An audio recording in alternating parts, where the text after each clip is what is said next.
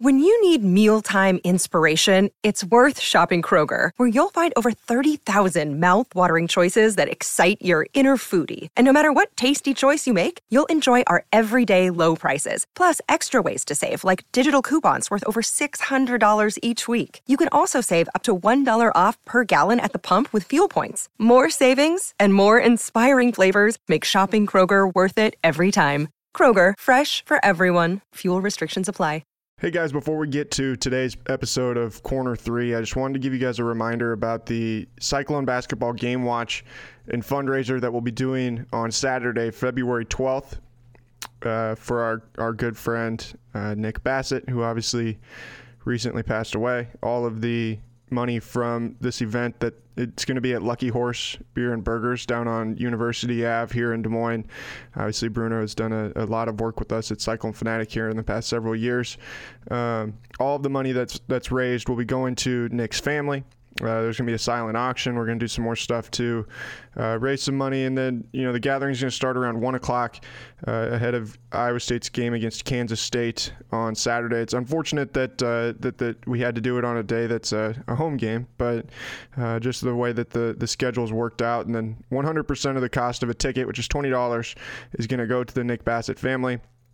I think we've capped the tickets, I want to say around, I'm not even going to guess. I know that tickets are limited, but we've still got quite a few left.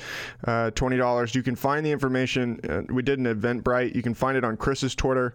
I'll pin it to the top of the Cyclone Fanatic Twitter, and then I'll make sure that it gets on the Cyclone Fanatic homepage here within the next several days. That's the Game Watch event that we're doing for Nick Bassett and in his memory, and raising money for his family on Saturday, February 12th. Just wanted to give you guys a reminder to check that out and come hang out with us at Cyclone Fanatic on Saturday at Lucky Horse. All right, time for the podcast.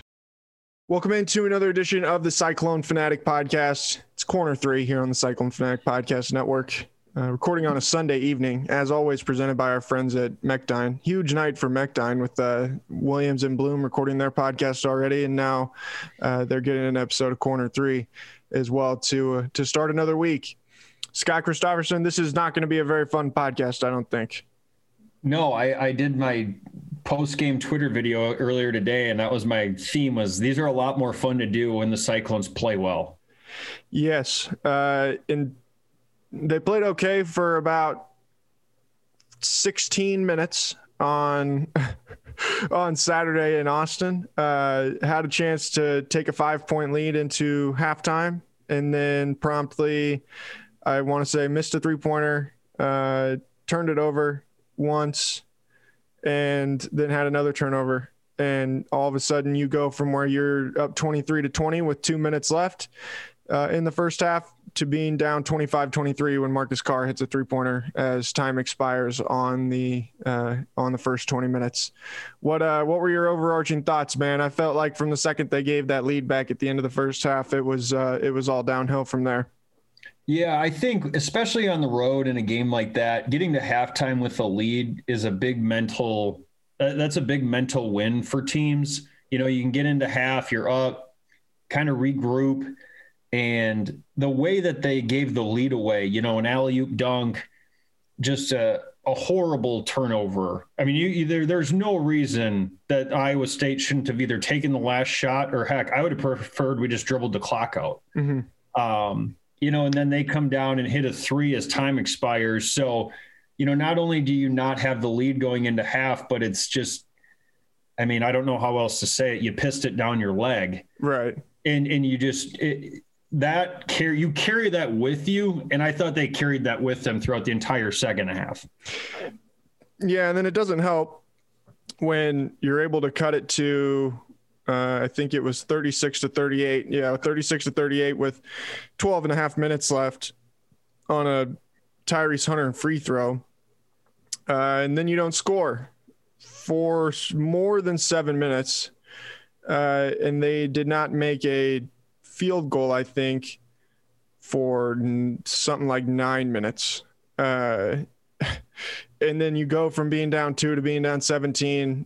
At the high water mark, they're down 23. But it just, man, I don't even know. I don't know what to say, man. I don't know what to say because the things that became an issue during a stretch where Texas scored 15 points in 7 minutes, like that's not good. You know, that's not prolific by any means. But so that doesn't mean they were defending poorly. But man, they were stuck on 36 points for like half an hour of real time. 63 is a winning number, or should be a winning number in a lot of college basketball games, and we got blown out. Exactly. 63. Exactly. And you scored 41 points 2 weeks after you scored 44 in your own gym. I mean, every time they hit a low in scoring, you're like, well, there's no way they're going to score less than 44. And then they score 41, you know? Mm-hmm. So, and I think my problem, and this was even my thing when I sat down to write after the game, like I'm sitting there like, shit, what do I even say? You know, I mean, I've said we've said all these things, everything that continues to pop up over and over again. It's the same stuff, you know, and I don't really at this point expect that much of it to change, you know, because it's just annoying things. It's dumb things. It's stupid little mistakes. It's getting 2 5-second calls in like a 2-minute span. That's unacceptable, man. Like put the ball Especially on the floor. They didn't even use their dribble. Right, it's not exactly. Like they were getting pressed and they're dribbling, they pick it up. You know, they didn't even use their dribble. I don't know that I've ever seen that happen. It looks like somebody was playing 2K and the controller died. You know, like that's it's crazy, man. And it was to the point where the game got over. And I mean, I think I even texted you, there's 4 or 5 minutes left. And I was like, I don't know how this is going to go. They were going to be down 8 or 10 or something like that. I was like, man, they don't deserve to win at this point. Like, because they haven't done the things that it would require for them to win. And if Texas would have pissed it away at that point, I would have been like, man, shame on Texas for letting this team win because they didn't deserve to win this basketball game. And I don't know. That was really frustrating for me as I kind of just rambled for a second. So here are some of the things that I see. I was thinking about this today. So coming into this year, they're picked unanimously last, and they come out of the gate and prove everybody wrong, and they're 12-0. And they had some really impressive wins. I mean, handily beat Iowa at home, you know, where Iowa is, you know, potent offense, looks shell-shocked. Mm-hmm. You know, we go on the road to Creighton and go through one of these long scoring droughts, but win anyways. And we come into the conference season, we can't help but have high expectations for this team. I mean, they're ranked in the top 10, but the entire time in non-conference season, there was never back-to-back games in the entire non-conference season where I thought to myself, man, they really executed tonight offensively. Mm-hmm. But they were turning teams over so much, and then they were turning those points into offense to kind of get them through and get them over those humps.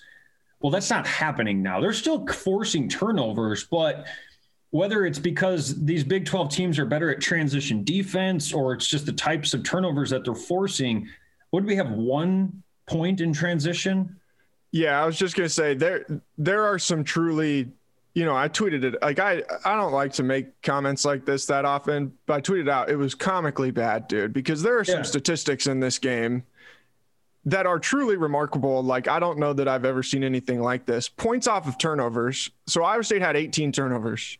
Texas had 12, which is, you know, 12 turnovers is not a small number by any means. It's probably a little bit more than what Texas averages on a normal night. Texas scored 24 points off of Iowa State's 18 turnovers. Iowa State scored 2 off of Texas 12 turnovers. I mean, I don't know that mathematically could be replicated very often, you know, and I don't remember Texas having a ridiculous amount of dead ball turnovers where they're throwing the ball out a lot of bounds and like you're getting shot clock violations. And I mean, I know they had a couple, you know, but of those 12, I mean, I'm sure that well over the majority were live ball and they still didn't take advantage of them at all. And it just is a glaring thing when you look at it and then you see the other team get live ball turnovers and it's the easiest fast break you've ever seen a team run, you know, and that gets really that just gets really frustrating. It gets to where, you know, I imagine TJ and his staff, like sometimes are like, what do you even need? Like, what can you do? Like, what are we supposed to do? You force the turnover. Like, we got to score now, I think early in the season, I don't know what the exact statistic is, but, it felt like we were getting anywhere from like 15 to 20 transition points off of turnovers in a game. Well, you get 15 or 20 in this game, and that's a ball game. Yeah. But you don't get that, and you get blown out by 20, only giving up 63. And then so the points off of turnovers has really gone away and died down in league play. And then we're trying to play half-court offense against some of the best defenses in the country. I said coming into conference play, the level of scouting, the detail all goes up. Isaiah Brockington is the one player on this team that can consistently create his own shot and make them. But he's not a facilitator. Like, Isaiah can get you 20, he can get you 25. He can grab 10 rebounds and win his matchup defensively. But he's not a guy that you can put the ball in ball screens at the top of the key, and he just facilitates offense, and everybody can play off of that. Tyrese, a year from now, 2 years from now, is going to be a guy I think we're talking about as an all Big 12 first-team player, or a guy that could be the Big 12 player of the year. But right now, today, as a freshman, he's learning on the fly in the best defensive league in the country. And you can tell there are times where he gets out of rhythm and he doesn't feel comfortable being aggressive. Those are the two guys that can make plays consistently. They have the athletic ability and the skill to do it. And really only one of them right now is ready today, game in and game out, to do it on a consistent basis. Everybody else are very good players. I'm not trying to take shots at anybody or anything like that, but these are not guys that can create for themselves. And I don't think they're really guys that are great at making decisions on the fly in the half court. So we're going and we're playing against these teams that are scouting everything to death. We've got one playmaker most nights, and then some nights when Tyrese gets in a rhythm like he did against Texas, we've got two. But to play high-level offense against in any of these major conferences, but especially in the Big 12, you got to have three guys that can make shots and make plays. Right. And so am I saying that the season's over and we're doomed? No. I'm trying to find the balance between, I don't think this team is a 3-7 team in the Big 12. I think they're better than what they're capable of, but I also don't think they're 12-0. They're more capable 10. Than what they've shown. Yeah. Correct. Yeah. So the answer, so the question and the riddle that TJ and his staff have got to try to solve is like, all right, we've got what we've got. Trey King can't play. There's no recruits coming in. How do we make it work? And I think somewhere along the line, the players have lost a little bit of confidence and belief in themselves. Like early in this season, this team played like they were afraid they were going to suck. Yeah. And they played with a certain fire and a certain intensity on both ends of the floor and a certain level of focus. And I think somewhere along the way, we started to be like, well, we're pretty good. We're in the top 25. And they're not wrong. Like, they're not wrong to, like, build some confidence. But we lost sight of the little things, the little executing a pass, putting the ball on the ground and giving yourself an extra 4 seconds to let a guy get open, cutting with more purpose, cutting the cross-court careless turnovers out. We lost sight of that. And I think if this team can get back to playing like everybody thinks they stink and they play pissed off, like they've got something to prove, they can probably overcome only having one or two primary playmakers and win 3, 4, 5 games of what's left. But if they continue to come out, like we play offense, like we think it's a foregone conclusion, we're going to get 70. Yeah. We don't have, our margin for error is so thin. We can't afford to just give it away at the end of the half and give the lead away. We can't afford to just, I'm not going to look and make sure the guy got open on his cut. I'm just going to fire it. Or there's a guy, he's kind of open cutting to the basket, and I'm going to try to like rifle it in there like I'm the quarterback threading the needle between the linebacker and the safety. Like we don't have that type of wiggle room. So like everything we do needs to be sure-handed on the offensive end of the floor. And if we run the shot clock down and a guy takes a shot within 5 seconds, or we ask Isaiah to take 20 shots in that scenario and he only makes 6 of them, then we compete. We probably take the loss and we go home, but we don't get blown out. We don't have like a just complete no-show for a half. So that to me is the riddle that they've got to solve. And I think the only way that this team solves it is to go back to playing with that us against the world. We're pissed off and we're going to show you guys that we're better than what you think, that like they had the first half of the season. Yeah. I mean, you put that as well as I think anybody possibly could. And there was a point even yesterday where you could tell that the swagger was all the way gone. You know, they were a beaten up team, and Isaiah kept playing really hard, but they started giving up some offensive rebounds and things like that you just sit there and you're like, man, these guys just look defeated, worn out. Like Texas broke their will, you know. How many open threes did Texas take? And that's been something that in Big 12 play, I know some of the fans were saying that they were frustrated because TJ keeps talking about defense and we don't really talk about offense. And I get that. Like, I think there's some things we could do differently offensively. Yeah. And I'm not trying to critique TJ. I'm just saying, like, I get the fans saying, like, hey, why don't we try this? Why don't we try that? But to TJ's defense, we're giving up 6 or 7 wide open threes every game. And in TJ's defense, watch those guys play offense. I think TJ knows TJ watches them every day. He knows what they can do, you know. And like he's the one who sits there and is like, man, I'm looking at what we can do, and I think the only way we can win is if people do not score, you know. 100%. And like, yes. And it's an unfortunate way to put it, but man, talking about being a defensive, toughness-minded team can mean a lot of different things, you know. And this team has done a really good job of embodying that. But sometimes you're leaning into something out of necessity, you know. Well, and we didn't give up those 6 or 7 or 8 wide open threes early in the season. We didn't give up 5 or 6 dunks. I mean, how many dunks did Texas have? And Texas doesn't even have a great front court. No, their front court is. I mean, in the first half, I was sitting there and like, where the hell did they find these freaking weirdos? Like Trey Mitchell was throwing the ball up in the air, and you're just like, and I was like, what in the hell? Like Timmy Allen looked like he had cinder blocks tied to his shoes. Like I don't know if they hit 6th Street or something on Saturday night or like what the deal was, but those guys did not look very good. And then I mean, in the second half, they just wore Iowa State down, like the physicality of the game, and you know that was one thing that you and I were texting about. Like I can appreciate the fact that they were driving to the rack, which is a change from at different points this season. But man, it started to get where you're driving to the rack and throwing the ball up so crazy, trying to draw a foul. Like it's not going to amount to anything anyway, because you're not going to probably draw a foul that way even at the end of the day.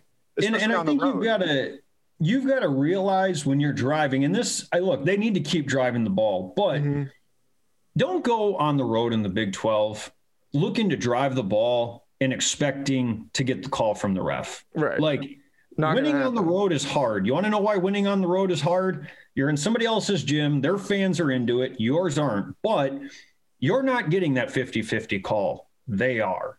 And you can, it shouldn't be this. That's life in college basketball, folks. So rather than driving in there, and I've seen this out of Tyrese especially. I've seen him have drives where I'm like, wow. When he figures out that that's the way you need to attack with a little bit of like, you know what, I'm getting this one to the rack and I'm getting my shoulder on you. I'm initiating the contact and you can deal with it. When he gets that, where it's like, I'm going to do that 10 times a game, he's going to be an all-league player. Yeah. In his defense, it takes most players 2.5 or 3 years to get to that point. So I'm not criticizing him, but like with Isaiah now, I love him putting the ball on the ground, but don't go in there looking for a foul call. You're 200 pounds. You got muscles popping out of muscles. Go in there looking to punch one on somebody and initiate the contact. Yeah. Because the refs are not going to bail you out in this league. It's just not going to happen. There was an element early in the year. Man, these guys were mean. They were afraid of the best way I can describe it is it was like they were afraid that what everybody was saying about them was going to be true. And so they played like if we don't come out like our hair is on fire, we're going to get embarrassed. Right. And that's not there right now. And it hasn't been there for several games. I think the best example of that, like, look at the way Jazz has really played during league play, especially offensively. Man, I don't think you would have ever thought like Jazz looked like a crazy person on the court during the non-conference play. And it just does not seem like that's there anymore. Like, I don't know if it's getting tired, like you're just worn down, or like what the deal is, but I don't know. Like these guys don't seem to have that same edginess to them, and I think that was such an important part of what made them, I do not buy into the fact that they're tired. I played for Greg McDermott and I played for Tom Crean. We were running 3-hour practices the entire season. With Mac, we were running sprints the entire season. I don't know exactly what their practice plans are, but my understanding is that most of their practices are 90 minutes or so. Mm-hmm. So I think TJ believes in, like, we're going to get in and we're going to be super intense, but I'm not keeping these guys here for 2.5 or 3 hours. And like the team that I played on at Marquette, there was no issue with guys being tired and wearing down. With Mac, my year playing for him, we wore down more mentally than we did physically. That just wasn't a very mentally tough team. But like, I don't subscribe to the idea that that's what's holding this team back offensively. There's just too many things they don't execute from a mental standpoint that I'm like, that's not my legs are tired. Like, are there shots where Isaiah doesn't have quite the same lift late in the second half? And I'm like, yeah, he's a little gassed because he's played 38 minutes. Sure. But I don't see that. Like, I don't look at that game on Texas and be like, man, we look tired. I look at the game at Texas and be like, man, where was the crazy team I saw the first 12 games of the year? Right. Where they were just incredibly afraid of being embarrassed. Because I haven't seen those guys in several weeks. Yeah, because now I would argue they've been embarrassed several times in the last 3 weeks between TCU, Kansas, and then now this, even going back to that last one against Texas Tech, it's unfortunate because, like I said, I don't know. I don't think you and I have an answer. Like, we can sit here and say these things, but just eventually, like, someone just has to do it. Right. Yeah, well, and there's nothing we're going to say that's going to make this team different from a personnel standpoint offensively. The only thing that they can do is if something comes back to them where they're back in that mode like they were the first 12 games of just their mentality was so intense.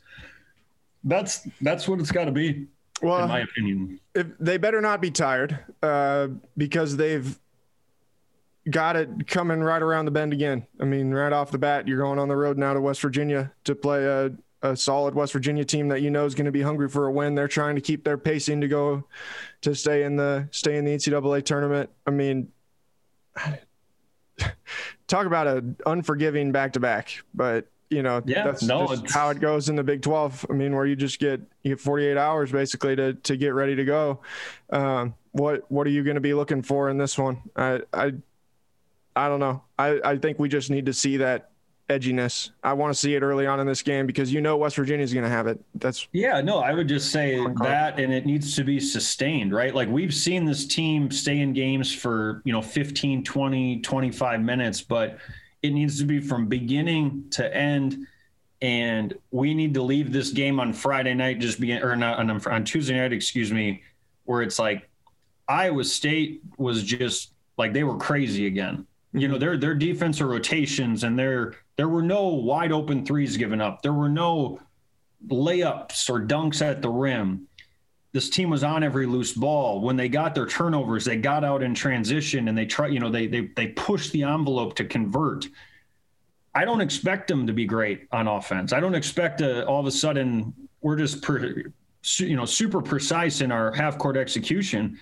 But what I expect, or what I hope to see, is enough of the silliness. Mm-hmm. Like you pointed out, 2 5-second calls without using the dribble, having the chance to take the last shot of the half. Which I actually do want to say something about those 5-second calls, because this has changed since when you played. They changed the rule where if you have I'm like 99% sure this is right. They changed the rule where if you are maintaining your dribble, there is no count. So literally all you have to do is dribble the ball and you won't even get a count on you. Right. Which is what is so ridiculous about that. But continue what you were saying. Yeah, no, I mean, just all the things that I feel like you and I have talked about now for a couple of weeks is just as far as like, I think we can all move on from the idea that this is going to be a team that evolved as much, or I'd hope that they would evolve some more offensively. I don't think it's going to happen for them. If they're going to win games, it's going to be by overcoming it with all the things we just talked about.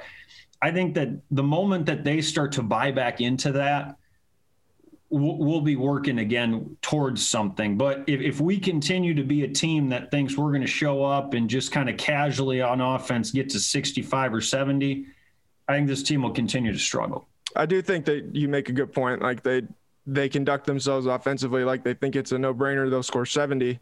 They need to take care of the basketball like they're scared they're only going to score 30.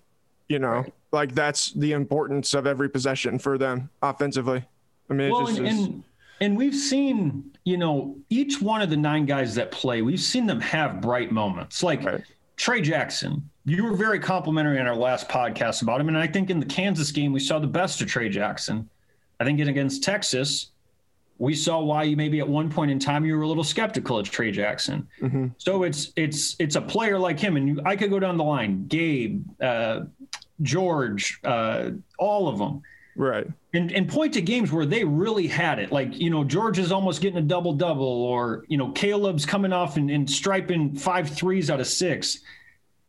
You know, Trey taking care of the ball, knocking down shots, and then trying to be, you know, I don't know, Monte Morris out there or something. Right. It's each guy just being like, here's what I can bring to the fold when I'm playing well. Here's what I've done, and here's what I've done when I'm not helping this team. And they need 7 or 8 of those guys to each night to do what's had them be successful, because this team does not have enough playmakers where we can only have 3 or 4 guys just carry us the whole night. We need 7 guys to contribute.